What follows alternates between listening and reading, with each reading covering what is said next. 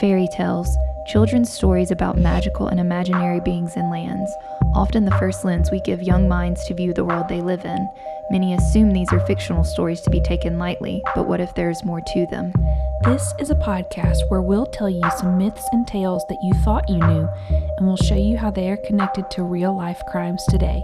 This is Scary Tales, where the stories of your childhood meet real-life horror.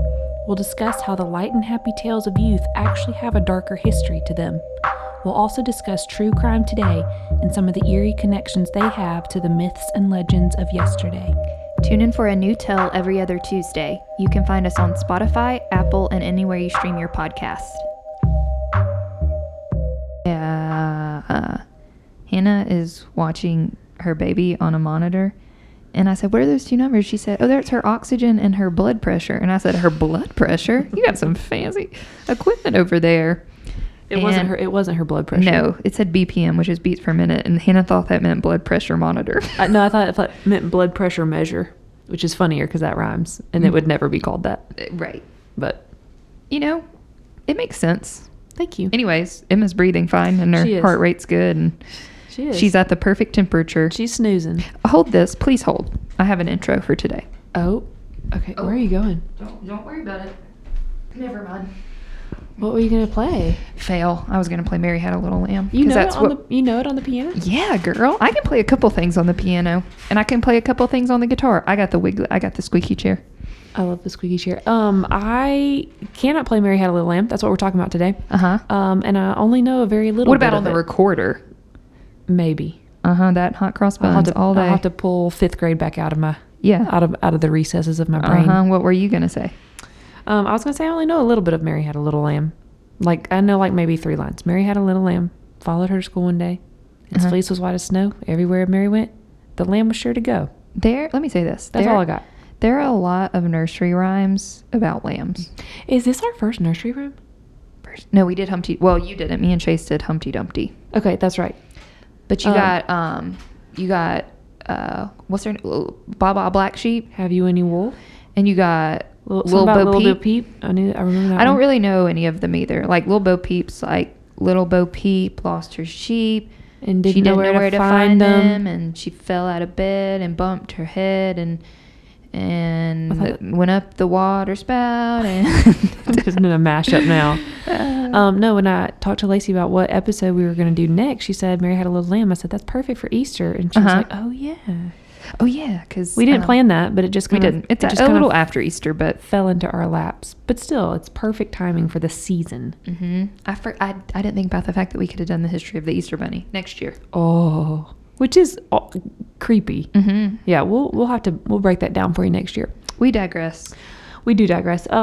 Lacey, do you want to start us off with the actual nursery rhyme, other than the 3 lines I know? It's 3. Is that stanzas? Yes. Good job. There you go. It's not A+. It's not a haiku 575. It's not. Is that right? That is right. Listen to me. I taught you about blood pressure. You're teaching me about literary devices. That's how the relationship works over here. The first part is familiar. You got Mary had a little lamb. Its fleece was white as snow. And everywhere that Mary went, the lamb was sure to go. He followed her to school one day. That was against the rule. It made the children laugh and play to see a lamb at school. And then this new part, it's not new. It might be new to you, but the next 2 parts. Definitely new to me. And so the teacher turned him out, but still he lingered near. I'm confused about why the lamb's a boy. In my head, the lamb's a sheep. Kind of like how all cats are girls and all dogs are boys. Anyways, and waited patiently about till Mary did appear. And then he ran to her and laid his head upon her arm. And if he said, I'm not afraid, you'll keep me from all harm. As if he said, excuse me, I was like, why is he talking? Got a talking male sheep. Hey, it wouldn't be the first time. What makes the lamb love Mary so? The eager children smile. Oh, Mary loves the lamb, you know, the teacher did reply. And you each gentle animal in confidence may bind and make them follow at your call if you are always kind. Little lesson for the kids there. To be nice. Right. I only know 4 of those lines. Yeah. I just know the first part. That's the only part. I'd never heard anything about the teacher, which I appreciate as a teacher. There you go. Now, you're probably wondering, how are we going to make this spooky? So there's some controversy. There's some backstory to this. It's not so much spooky as just like, let's spill the tea. Yes. This is not now the second part spooky. Yeah, as always. But yeah, not too gory here with the nursery rhyme. Right. But there's controversy over this poem, specifically over like the lineage of the poem, with 2 separate women claiming to be the authors. So a little bit of controversy. The poem was first published in 1830 by Sarah Josepha Hale. Is that how you would say her middle name? Josepha? You know, it sounds better than what I would have said. I would have said Josepha. But again, emphasis, wrong syllable. I'm going to go with Josepha. It was originally only called Mary's Lamb and was part of a book of short children's poems aptly called Poems for Our Children. There you go. Real creative. Side note though, Sarah Hale, we'll just call her that since her middle name's a little funky. She was impressive. She was a boss lady. Her parents were really big advocates for education for both the sexes. So Sarah was able to get a much higher education than other ladies that were her age. Imagine that. She was worth more than a book of poems. There you go. Her husband died early on in their marriage, so she became the single mom to 5 children. And to take care of her children, she needed money, and to make money, she turned to poetry as a means of income. Which I love that. You would love to be a poet for income. I would love that. That's the dream. She even became the editor. This is more of the dream. She even became the editor of the first women's magazine in the U.S. called Godey's Ladies Book. There you go. Her columns covered everything from women's education to child rearing, and she used her platform to support other causes, including abolishing slavery and later colonization. So she was doing a lot of stuff with her writing and editing. I was reading where she did believe strongly in classic women roles, such as staying in the home and all of that, and not really going out to the workplace. So, which is interesting. Yeah, because she definitely was not that. Right. So, maybe she just like supported it if that's what you wanted to do for yourself. Yeah, and for herself, she's like, I'm going to be a writer and editor.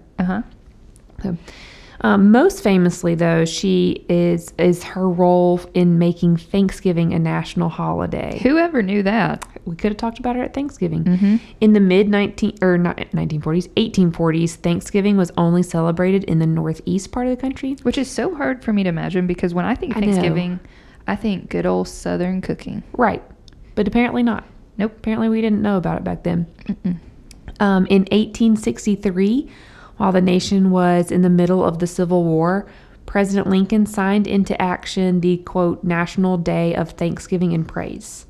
And Miss Hale wrote a letter to Lincoln, which is often cited as the main factor in his decision. Because she was like, look at all that good food they're eating up there. Once again, she used her writing to make something happen. We need to come up with a holiday that you can advocate for. I would love that. Write old Biden a letter. What do we want to do? National Dog Day. That was literally what I was going to say. National Cake Day. Instead of like take your kid to work day, take your dog to work day. Absolutely. Let's do it. In 1830, Sarah collaborated with musician Lowell Mason, who set the poem to a tune. And oddly enough, the melody's not one that we would probably recognize or remember. I was going to get Chase to come in here and play it. He can play it? Well, I didn't pull up the music sheet. I listened to it, but it's not the one we normally know. Right. We didn't realize that we would be filming this at 8:00 at night. Side story, I normally go to bed at 7. And this is 8:00 on a Wednesday, and so Chase is already in bed. I'm honored. Really? Yeah, I'm normally in bed by 9, but yeah, I get in bed. I sit up at 5:30. I get home. I eat normally around 5:30. Yeah. I take a shower at 6. I'm not even gonna lie. A lot of times it's 6:30, and I'm in bed and I read and fall asleep. I love that. But here we are. So who knows what I'm gonna say? I'm actually glad that what we're talking about is not too scary then, because I can't film a lot of our episodes at night just because they're spooky. Well, I mean, wait till part 2, but at least this part's not horrible. So this would not be the tune that we recognize, like Mary had a little lamb. Yeah, it's not that one. There she goes, sang for the first time. I know, you heard it here first.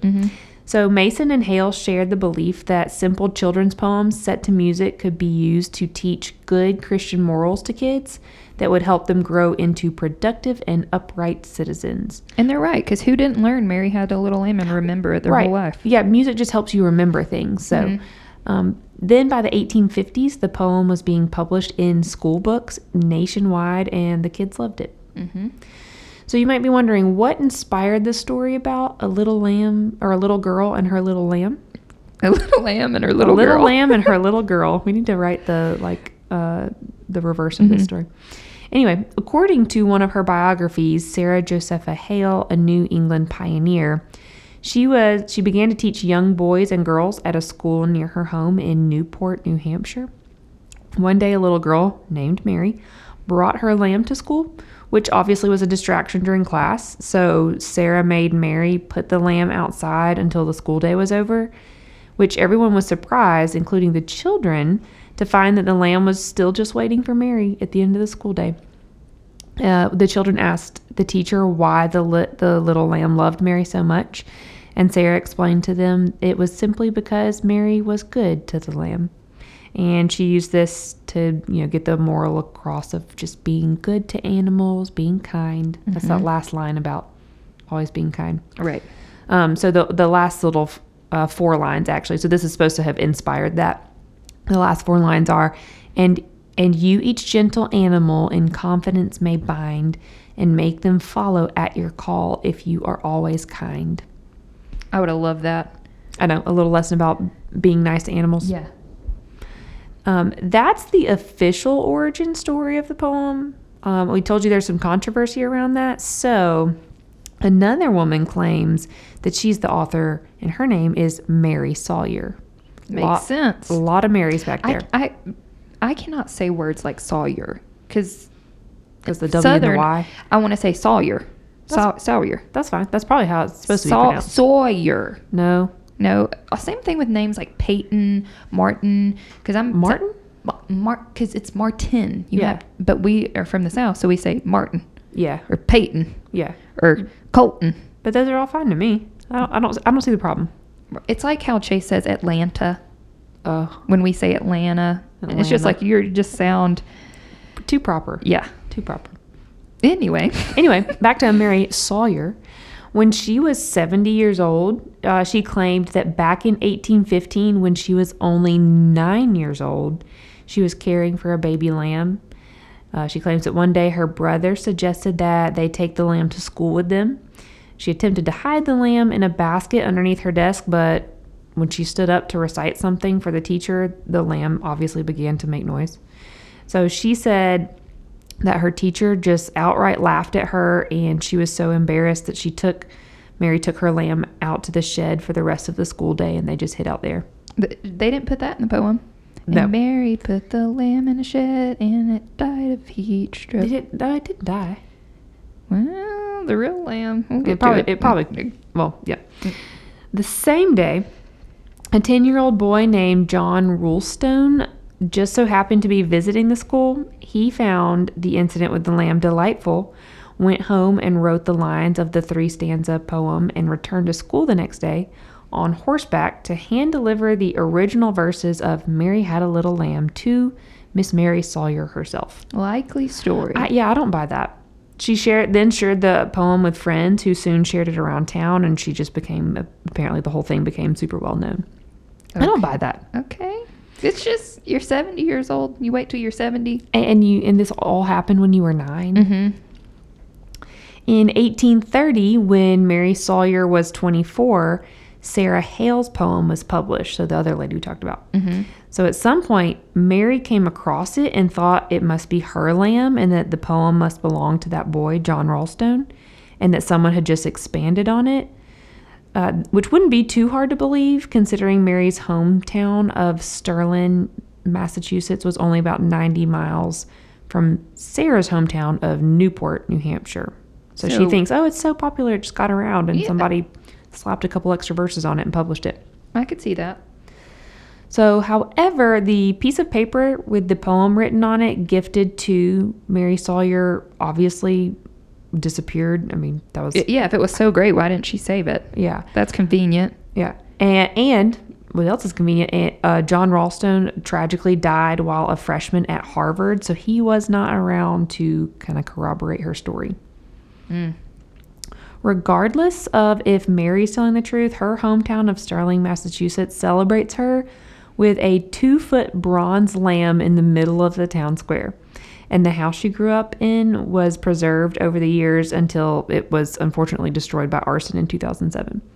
But she got a statue. That's their claim to fame. That is it. To add a little bit more drama to this story, Henry Ford, yes, Henry Ford, the founder of the Ford Motor Company, he becomes involved. Why not? Wow. At the time, he owned Wayside Inn in Sudbury, Massachusetts. I'm so glad that you're the one talking about this because I forgot you can't say it. I can't. There's a mental block where I can't say that word. I'm not going to try. I'm just going to start calling it Mass, and I just need all of you to know that that's what I'm talking about. Yeah. Well, so when Mary Redstone's schoolhouse was closed in 1856, it was used as a barn or a garage for the Baptist parsonage in Sterling. But then in 1826, which was almost 40 years after Mary's death, 1926. Why You're can I trying not to get put us further back. I really am. Numbers. I'm the English person. 1926. So this was 40 years after Mary's death. Henry Ford purchased what remained of the frame of this barn and incorporated those remains into a schoolhouse that he built in Sudbury. And then he used the schoolhouse as an attraction at the Wayside Inn. He's like, Mary had a little lamb, and this is Mary went to school, and now you can come stay here. I'm going to build a school, and everybody can kind of come and visit. If that wasn't enough, in 1928, he wrote a 60-page book called Story of Mary and Her Little Lamb, which made the case for why Mary Sawyer was the real inspiration behind the famous poem. How are you so invested in I don't this? know. Exactly. As Henry Ford. Who knew? Yeah. Who knew? That you're going to write a whole story on it. Maybe he had a podcast about nursery rhymes. Could have been. In this book, he points out the differences in style between the first 12 lines and the very last 12 lines, with the theory being that John Ralston wrote the first 12 lines and that Sarah Hale wrote the last 12. The first 12 lines are the well-known part. I mean, we only knew like the first 4 of them before this, and therefore more appealing to children, while the last 12 are still sweet, but they're more of the like moralistic message-driven part of the poem. But I mean, on the same hand, most children's poems in this time were written to teach a lesson. Yeah, most children things in general we talk about. The point is to teach a lesson. To teach something. Not to mention, it was very common for children in rural town to have animals which would follow them to school. So my grandfather told me he had a donkey. I followed him to school. I want donkeys. Yeah. So apparently that was a common occurrence. Yeah. But you know, all grandparents were like, when I was knee high to a grasshopper, there was 10 feet of snow, and I'm like, we lived in Alabama. Walked uphill both ways in the snow, and my donkey was behind me. Followed me. There you go. So, you want to share? Do you want to share our sheep facts? Sheep facts. Since you're our animal lover. I mean, I love animals as well, but apparently, sheeps a lot of time are not good mothers, and they'll just abandon their baby lambs. So many lambs are left orphaned, and they require bottle feeding. And bottle feeding a lamb requires a lot of time. You bottle feed a human. I do. It probably takes a lot of time. So most farmers don't really have the time to spare. So the orphan lambs are often given to the farmer's children to raise. Aww. And then because the children are taking care of them so well, the lamb becomes attached to them, and they follow them everywhere they go. I love that. Another reason why, Mary's little lamb followed her. So I believe the part where a lamb theoretically would follow to school. Yeah. It's like a dog. Wouldn't abandon, would just sit outside and wait for you to come out. Yeah, where else is it going to go? Back to the farm, I guess. It is kind of ironic that the girl in the poem is named Mary, but on the other hand, Sarah Hale wrote poems with the hope of instilling Christian values, and Mary obviously is the most biblical lady name possible. So ending this on a sad note before we switch over to... On a spooky note? Yeah, and on sad before we switch over to spooky, Mary Sawyer later wrote a letter to a friend describing how her sheep only lived to 4 years old. It had many babies of its own before being gored to death by a cow. So What? How long do sheep normally live? Sheep. Hold I on, don't I'm know. looking it up. You look, more sheep facts for you. She 13 years. So that that 4. lamb. Yeah. That Just a little lamb baby died lamb. died young and got gored by a cow. See, cows. Mistake. That meant the bull, not a cow. Yeah. Can't get That's what I was gored by- wondering. I was like, they just have the ears. But Yeah, the unless they bull just stomped him to death. could have. Anyways, da So- da A da. little bit of sadness for you there. Yeah. Before we switch it gets to much Yeah. worse. So before we stick switch to more around. sadness. I'm very excited about snack break. Let's just get on to it.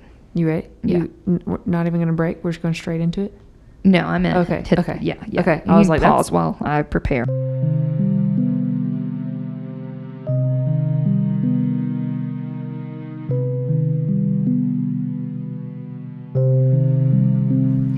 Snack break. It's a snack, and I'm very sad that Hannah.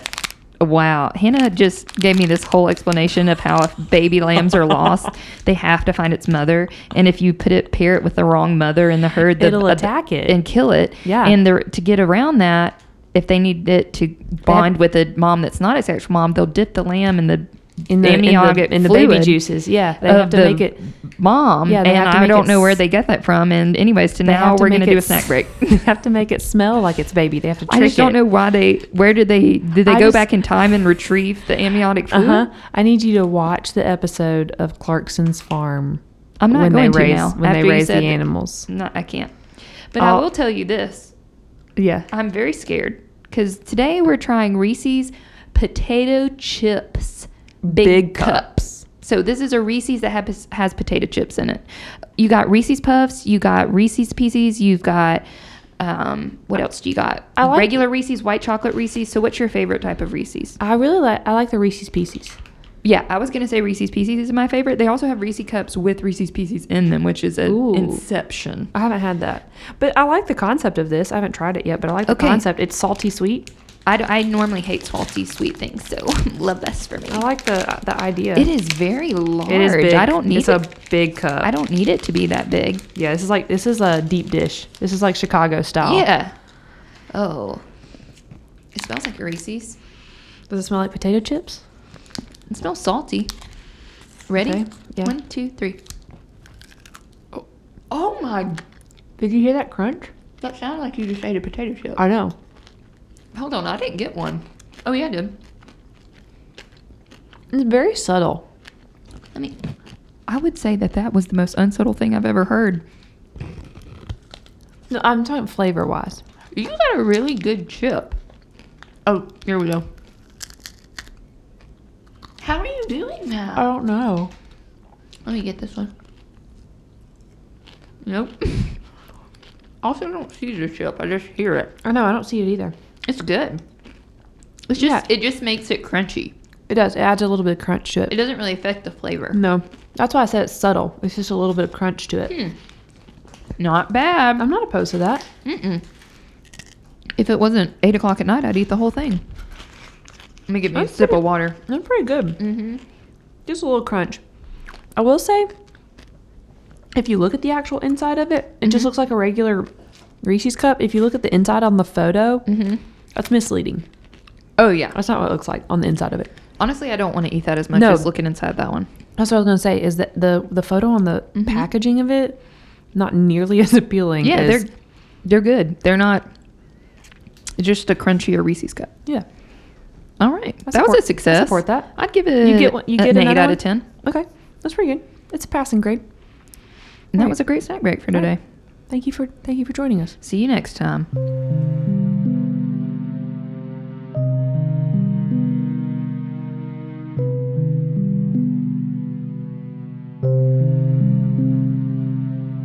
Today is the day. all done with the snack break, not with the episode. Tonight is the night. our It's going to be first- weird, and I'm going to mispronounce everything because I'm tired. To This is be our completely transparent, First nighttime episode. I fell asleep before you got here. That's okay. So, and then I woke up. I appreciate you staying up later so I could put Emma to bed. Yeah. I sang her a little nursery rhyme, and Mm-hmm. Now you can sing her the whole now I can sing her the whole thing. 3 stanzas. All of them. We're also just We tried to make it creepy by turning on the lamp, but my bulb was out and we didn't have any more light bulbs, so we're just sitting in the bright, Pitch black dark outside, just bright in here. bright bulbs. It was supposed to in be here, storming tonight, though, so which would have made it even spookier. let me just pop out my pop socket. There you go. Go for it. Get it in between my fingers. Who are you telling me about today? Okay. Where are we going to go from nursery rhyme Mary Had a Little Lamb? I bet you're wondering. Well, it's really simple. Today we're going to tell about an 11-year-old serial killer. A little girl named Mary Flora Bell. Very popular in England. Really, the only connection is that she's little and her name's Mary. And I hope to God she never had a lamb, because if she did, she would probably cut its neck off. Yeah, most serial killers are not kind to little animals. Correct. So, are you ready? I'm never ready, but yeah, I'm ready. Mary Flora Bell's a cute name, That is cute. but oof. But it's not going to go on the name list after this story. I can already tell. Mary Flora Bell was born on May 26, 1957 in Newcastle, England. We love a Gemini, don't we? Yes, I'm a we do. Gemini. Kanye West is a Gemini. Oh. But so is Johnny Depp. Oh, that's the real reason Right. there. Her mother, Elizabeth Betty Bell, was a prostitute who had Mary at the age of 16. I was about to say Betty Bell's also cute, but not going on the list either. Mary was a neglected child right from the start. Her aunt later recalled how Mary's mother resented hospital staff for even placing Mary in her arms, and when they did this, she stated, quote, "Take that thing away from me." That's So right from horrible. the start, This is it's bad. not going well. from the get go. Hold on, I have it. You have I a have chip it- stuck in you? I have a chip in my wisdom tooth hole. Hold on.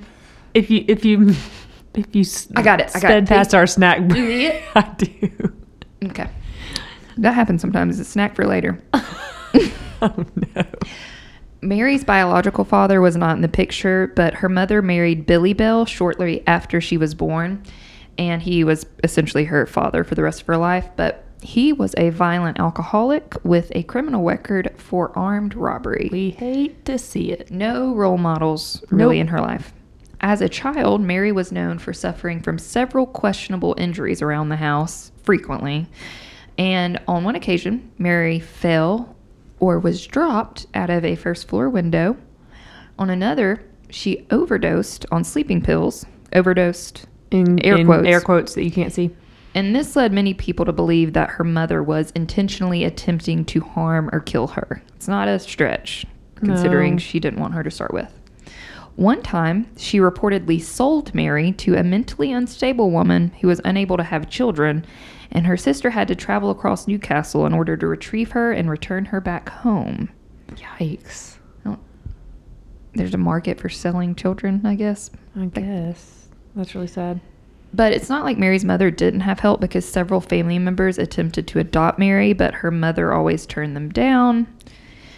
The worst trauma Mary suffered was unfortunately sexual abuse. Her mom and her, they lived in a small house, 1-bedroom house.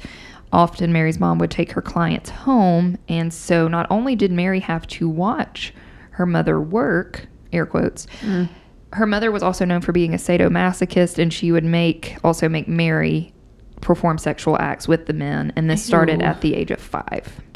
Ugh. So at this point, if you're thinking about what Mary knows about love at this point, she's Nothing. only been shown neglect and abuse, and this is what is normal to her, that she thinks this is what humans do. This is how humans are.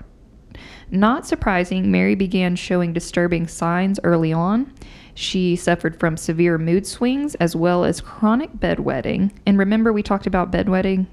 I don't know, was that last week? There's like 3 signs of being a serial killer. Chronic bedwetting is one of them. She began to have constant fights at schools with other children, both boys and girls. And by fighting, she would fight them, but she would also attempt to strangle them on multiple occasions. At one point, she even held a girl down and stuffed her mouth full of sand in an attempt to suffocate her. Yeah, that's not just like can't even pinching or scratching Yeah. or like shoving somebody down the playground. That's intense. Right. Her classmates would later describe how they became accustomed to distinct changes in Mary's behavior that warned them she was about to snap. They said she would begin shaking her head back and forth. I imagine that looks like she's possessed. and then she would lock her eyes on you. And she had this dark brown hair and these striking blue eyes. And if she looked at you and locked her eyes on you, you were toast. You were terrifying. done. You were her next target. Her next victim. So as you can imagine, Mary did not have many friends. She didn't even have a little lamb friend to follow her to school. So she eventually became friends with her next door neighbor named Norma Joyce Bell. They were not related. Okay, interesting. And Norma Bell was described as having some type of mental delay. In the documentary I was watching, they just frequently called her simple-minded. So you can see how Mary would be able to manipulate her into being her friend. And because of this, it's thought that Mary was able to convince Norma to do anything she wanted, including being her friend. And just a side note about the setting of this story, Mary lived in the Scotswood area of Newcastle, which was known for being the poorer part of town where crime and violence was more common.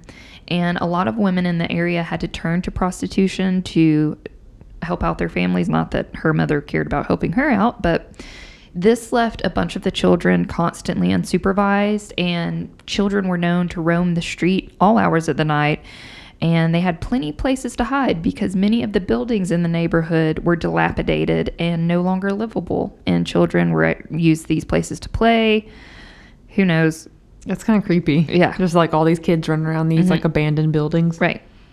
On Saturday, May 11th, 1968, Mary and Norma were able to lure a 3-year-old boy to the top of an abandoned air raid shelter when one of the girls pushed him off the roof and 7 feet to the ground. 7 feet's not a long way, but if you're 3 years old, it's too far.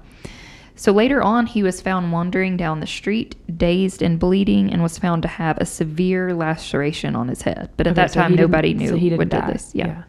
That same day, 3 young girls reported to the police that they had been strangled by Mary and Norma. And the police interviewed the girls, but they were eventually let go with only a warning. Because where are you going to, back then especially, what are you going to do with 2 little girls? Yeah. Put them in the jail? Yeah. But 3 stranglings and 1 attempted murder is... Yeah, it's a lot for one day. Right. 2 weeks later, on the evening of her 11th birthday, May 26, 1968, Mary and Norma made plans to ambush a 4-year-old little boy named Martin Brown. They lured him in by offering him candies and then took him to an old building where Mary choked him to death. The amount of forethought and manipulation. From an 11-year-old. Right. Later that day, around 5 p.m., a neighbor called Martin's mom to tell him that Martin had had an accident. His mother rushed to the scene where there was a large group of people gathered outside, and she ran upstairs to where her son was lying on the floor unresponsive. And she said he felt cold, so she put her cardigan around him at this point, hoping that he was still alive, because she was also thinking he was not. Yeah. He did not have a mark on his body besides a little bit of blood running down the side of his face. So she was thinking there was a chance, but he was dead on arrival at the hospital. The police did investigate and initially assumed that the boy overdosed because they found an empty pill bottle that was found near his body. I guess he didn't intentionally overdose, but I guess they're thinking he found these pills, swallowed them, like thought they were candy or something. Mm-hmm. But that pill bottle could have easily been left by a tenant before the place was abandoned because it was an abandoned building. The other theory was that Martin died of fright. He had a fear of heights from falling down the stairs when he was younger, so it was thought that he climbed the stairs, couldn't get down, and subsequently died of fear. I'm like, that sounds like the fun fact about cows, how cows can't climb downstairs. I feel like if he was afraid of heights, he wouldn't have climbed up the stairs to start with. Yeah. Right. The local newspaper even had a headline that read, "Rat Alley Boy may have died of fright." Rat Alley Boy? Right. So that was the name of the neighborhood, but I was watching an interview with the mother. I was like, that's... Mm-hmm. That was the nickname of the neighborhood. Okay. And the mother was like, "You have no idea how horrible it was to see my son's name next to the word rat." Yeah. After he had just died. Yeah, that's pretty bad. So coincidentally, Mary and Norma used to babysit for Martin's aunt. And Martin's mother would be visiting with her sister while Mary was around. And she later recalled how Mary asked prying questions such as, "Do you miss Martin? or do you cry for him? I just got chills. That's She is creepy. possessed. She is a psycho little That turd. is terrifying. One time she said that Mary and Norma even came to her own house and asked to see Martin, and his mother had to politely remind them that Martin was dead, to which Mary grinned and responded, "Oh, I know he's dead. I want to see him in his coffin." No. Ugh. I can't. You just need to insert that sound that's like, Yeah, that's horrible. At this, Martin's mother said that she slammed the door in Mary's face and collapsed in the floor in sobs. And I would too. I think I would have slammed the door and ran to like get a kitchen knife. I think I would have just kicked her straight in the forehead. Yeah, that's Mhm. I like have no words. 2 days after Martin Brown's death, police were called to a Scotswood nursery. There had been a break-in, and officers found 4 pieces of paper containing hand-scribbled messages, and they read. They're very hard to read, because you'll see. It's also written very poorly. The first message read, "I murder so that I may come back," whatever that means. Good grammar. Number 2 says, "Futch," or "Fook," of "We murder, watch out, Fanny," and then the derogative F word associated with the LGBTQ people. So, the reason it says that is I think Mary went by Fanny, and she called Norma the F word. Oh. Yeah. Number 3, "We did murder Martin Brown. F off, you bastard." And number 4, this one's hard. "You are micey. Why? Because we murdered Martian. Go Brown. You better look out. There are murders about by Fanny and old F word. You screws." What in the world? Okay, my initial reaction is those look like they're written by 4 different people almost. Mm-hmm. Like, I mean, they're all horrible grammar, but like they escalate from each one gets worse Right. as you go. Mm-hmm. So they're like, what in the world does this mean? It's obviously might be connected to the Martin Brown situation we just had. Right. So just keep that in your back pocket. Okay. That same Monday, Mary went to school and wrote in her journal, quote, "There were crowds of people beside an old house. I asked what was the matter. There has just been a boy who laid down and died." And below it, she drew the body of a boy lying on the ground with a bottle of pills next to him that she had labeled Tablet, because that's what they call. It's kind of like how they call Band-Aids plasters. Oh. And later, the police, the teacher found this after the fact, and the police saw this and were like, yeah, she knew, because we hadn't even released to the public yet that there were tablets. That's what I was about to ask, is like, how did she, I mean, I'm wondering if they would be like, how in the world did she know that? Right. Then, on Wednesday, July 31st, 3-year-old Brian Howe went missing. He was last seen by his parents playing in the street with Mary Bell and Norma, and when he did not return home, his family formed a search party, and at about 11:10 p.m., his body was found in a nearby wasteland between 2 concrete blocks that the locals called the Tin Lizzie. Someone had made a feeble attempt to conceal the body behind grass and weeds, and there was also a pair of broken scissors laying closely to his feet. Murder weapon? Could be. The coroner would conclude that Brian had died of strangulation and that he had been deceased for up to 7.5 hours before the discovery of his body. The killer had evidently squeezed Brian's nostrils closed with one hand, as he or she had gripped his throat with the other. It gets worse. He was also found to have puncture wounds all over his legs. That's the scissors. Mm-hmm. Chunks of his hair had been ripped out. His genitals were partially mutilated. And there was a crude attempt that someone had made to carve the letter M into his stomach. M for Mary. Or his name. Brian Howe. Never mind, that doesn't have an M in it. So yeah, Mary. No, I was about to say the first guy was Martin, but Right. I would assume That's this what would I be was for thinking of. Mary. Mm-hmm. Which, good way to leave a clue. Yeah. So given the relatively small amount of force used to kill Brian, it was thought that the murderer was another child. I imagine they looked at his hyoid bone, which is that's your Adam's apple. And I guess if it was an adult, it would have been like completely crushed. Yeah. Due to the similarities between this case and the death of Martin Brown, police reopened Martin's case and told his mother they believed that he was murdered. The police announced that they were searching for a child killer, and out of approximately 1,200 children, 2 stood out instantly. Well, yeah. Would you know it? Mary Bell and Norma Bell. And I was watching interviews where this investigator was saying all of the like public things we did where we were, announcing we're looking for the killer. She was always front row. This little, everywhere they looked, little Mary Bell with her dark hair and her bright blue eyes is just sitting there. She in all the searches, she helped with the searches of the 2 boys. She's just always there. Returns to the scene of the crime. So Brian Howe was buried in a local cemetery on August 7th, 1968, and over 200 people attended his ceremony, including a Mary Bell. Ew. But according to an investigator who was already suspicious of Mary. I was about to say, did people not have eyes on her at this point? Mary Bell stood outside of the Howe household as the child's coffin was brought from the home at the beginning of the funeral procession. And the investigator later said, quote, "She stood there laughing and rubbing her hands. I thought, my God, I've got to bring her in. She'll do another one." Ugh. So just, how people, when they're maniacal, they like rub their hands together and like giggle. Like, where did she learn? I don't know. These things. I don't know. She's like it's like she watched a cartoon of like a little evil. Of like all the stereotypical, Yeah. Ugh.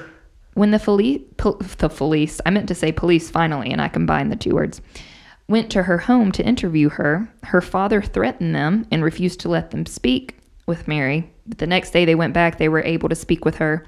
And she reported that she saw an 8-year-old boy that she knew playing with Brian the day of his disappearance. She said later on that day she saw the boy covered in grass and holding a pair of scissors. She's trying to frame somebody else. So there are 2 problems with this. One, the boy she accused had an alibi. He was at the airport. They had that as a fact. And number 2, no one had released to the public the information about the scissors. Oh, perfect. So in her trying to frame somebody else, she just like framed herself. Framed herself, yeah. So then on the afternoon of August 4th, the parents of Norma Bell contacted the police, stating that their daughter wished to confess to what she knew about the murders. Norma said that Mary had brought her to the Tin Lizzie to show off how she had murdered the 3-year-old little boy. She said that Mary bragged about how much she enjoyed killing him, going over the murder in great detail.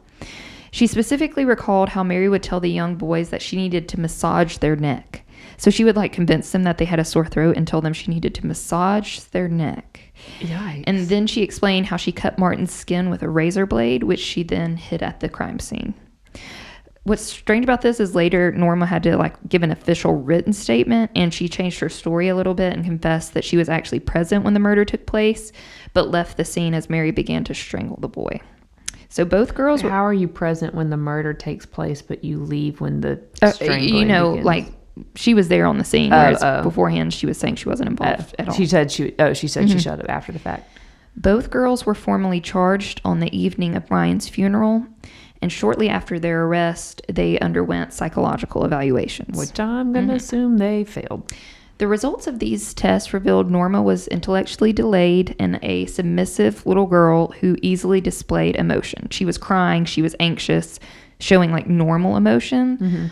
Where on the other hand, Mary was very cunning. She was extremely clever. They said that she knew how to answer a question without answering a question. And the investigators described that getting an answer out of her was like going through a maze. How? She was just extremely clever and intelligent. You have to be that manipulative. I know, but still. All 4 psychologists who assessed Mary came to the conclusion that she was suffering from a psychopathic personality disorder. I would agree. Yep. Their trial began on December 5th, 1968, and both girls blamed one another. Mary was... Okay, but if both of these girls are blaming each other, I'm gonna... But also they both could have done it, Yeah, but for different... reasons. Yeah. One's more guilty than the other. I was about to say, I still would have... Between those two, I would have been like, okay, yeah. Mary was supposedly stoic throughout the entire trial, except for one moment when she was asked... I don't know how this came up, but she was asked if she had ever strangled a pigeon, and she lost it. That was the last straw for her. She began to cry uncontrollably, and the entire courtroom had to take a break while she gathered herself. But in the end, neither girl confessed to the murders. The trial only lasted 9 days, and on December 17th, the jury retired to consider their verdict, and they only had to deliberate for 3 hours and 25 minutes before coming to a conclusion. Mary Bell was cleared for murder, but convicted of manslaughter, and really the only reason she was cleared of murder was they were saying she was too young. Quote, diminished responsibility is what they called it. Norma Bell was acquitted of all charges on the ground that she was simple-minded. Upon hearing the jury's verdicts, Norma jumped up, was clapping, and Mary burst into tears. So she does know what she, like... Oh, yeah. You knew the consequences of your actions. You can show emotion just when it benefits you. Yeah. The prosecutor had this to say of the two girls, quote, in Norma, you have a simple, backward girl of subnormal intelligence. In Mary, you have a most abnormal child, aggressive, vicious, cruel, and capable of remorse, a girl moreover possessed of a dominating personality with a somewhat unusual intelligence and a degree of cunning that is almost terrifying. That's a perfect summary. It's not almost terrifying. It's terrifying. It's definitely terrifying. But I'm scared I'm going to wake up tonight and Mary's just going to be standing nothing in my bed and rubbing her hands together. And Stop. Mary was sentenced to be detained at, quote, Her Majesty's pleasure, which is essentially an indefinite sentence. I was like, what does that mean? So she's 11, and nobody really thought, like, what are we going to do with her? Because at the time, it was considered inhumane to sentence children to prison time, but she was also too young to be placed in a hospital under the Mental Health Act. So the idea was for Mary to be rehabilitated instead of punished. So she was actually sent to a boarding school for 6 years, and then when she left there, she went to what is known as an open prison, where she spent another 6 years. And essentially an open prison... I was about to say, I've never heard of that. They require minimal supervision. They're trusted to serve out their sentence. They can leave during the day. And Mary left during the day to go to secretarial classes. But she made the headlines again in 1977 when she and another inmate escaped from the prison and spent several days out on the town going to amusement parks, just having a blast.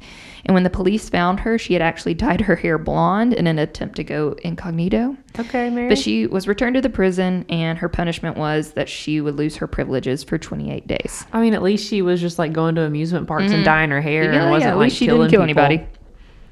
During her prison stay, Mary's mother, who was obviously already a horrible person, she was just milking it for all she could. She paid to do several interviews, as well as sold some of what she said was Mary's art or her writings to make money. Unbelievable. In May of 1980, at the age of 23, Mary Bell was finally released from custody after almost 12 years. So at 23, she gets out scotch-free. She was granted anonymity, including a new name, which allowed her to start a new life elsewhere in the country under an assumed identity. And upon her release, a spokesperson was quoted as saying, quote, she wishes to be given a chance to live a normal life and to be left alone. Well, what do you think Martin and Brian wanted? How is that like allowed? I feel like your punishment should at least be, we can know where you are and track you. Well, yeah, and everybody knows who you are. Mm-hmm. Like, sure, you're free, but everybody knows that you're a kid killer. Mm-hmm.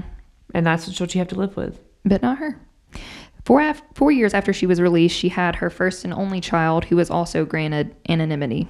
Okay, that's fine. Yeah. The daughter should have anonymity, but she shouldn't. Right.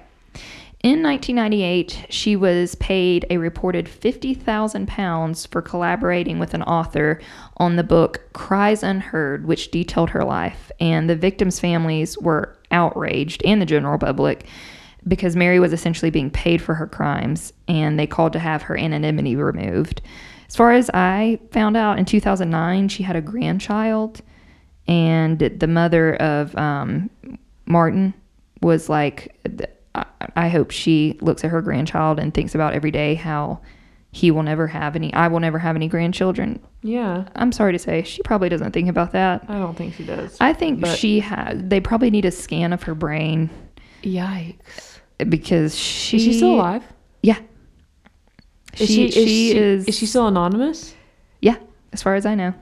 Look at her eyes. Oh, I know. We'll post some pictures online. That's terrifying. She has what I like to call dead eyes. Yeah. There's nothing in there. Yeah. Nothing this old potato chip Reese cup won't fix. That's what you're gonna dream is. It's just gonna be Mary Bell standing over you eating a Reese Big Cup potato chip cup. So who knew Mary Had a Little Lamb could be so scary? Golly. we could start covering more nursery rhymes. I know, that's what I was lambs. thinking. There's lots of nursery rhymes, lots of lambs. A lot of them have darker backstories than that one. Yeah. That one was just kind of like a weird, interesting, controversial kind of. We're also a history podcast. Welcome. Sometimes. Join us every Tuesday, every other Tuesday. You can follow. I'm sorry. She's still eating her. Reese's Puffs. I think that's my favorite Reese's Puff cereal. Really? Yeah. Mine was rice. I'm about to get really angry. Rice Krispie treat cereal, which they discontinued. Don't make anymore, yeah. And it was incredible. Also love Raisin Bran Crunch. I can't keep it in the house. Anyway, now you know. you can follow us on Instagram at Scary Tales Podcast. we have a link there. You can go get you some merch if you want. You can get you some snack ideas if you want. You can leave us some comments if you want. We should make a shirt that says, it's like a play on don't put baby in the corner. Nobody puts baby in the corner. And it says nobody puts Mary's lamb in the shed. Done. Yup. Put that on a t-shirt. I got great ideas all week. Put that on a t-shirt. Hey, thanks for joining us. Happy Easter. See you. Yeah, happy Easter. Not this Tuesday, next Tuesday. That's what we normally do. That's what we normally do. All right. Bye-bye now. Bye-bye. Reese's Puffs. Oh, Reese's Puffs. I need your finger. I need your fingerprint. Oh, let me see. Oh, it has Reese cuts on it. There we go. Reese's Puffs. Reese's Puffs.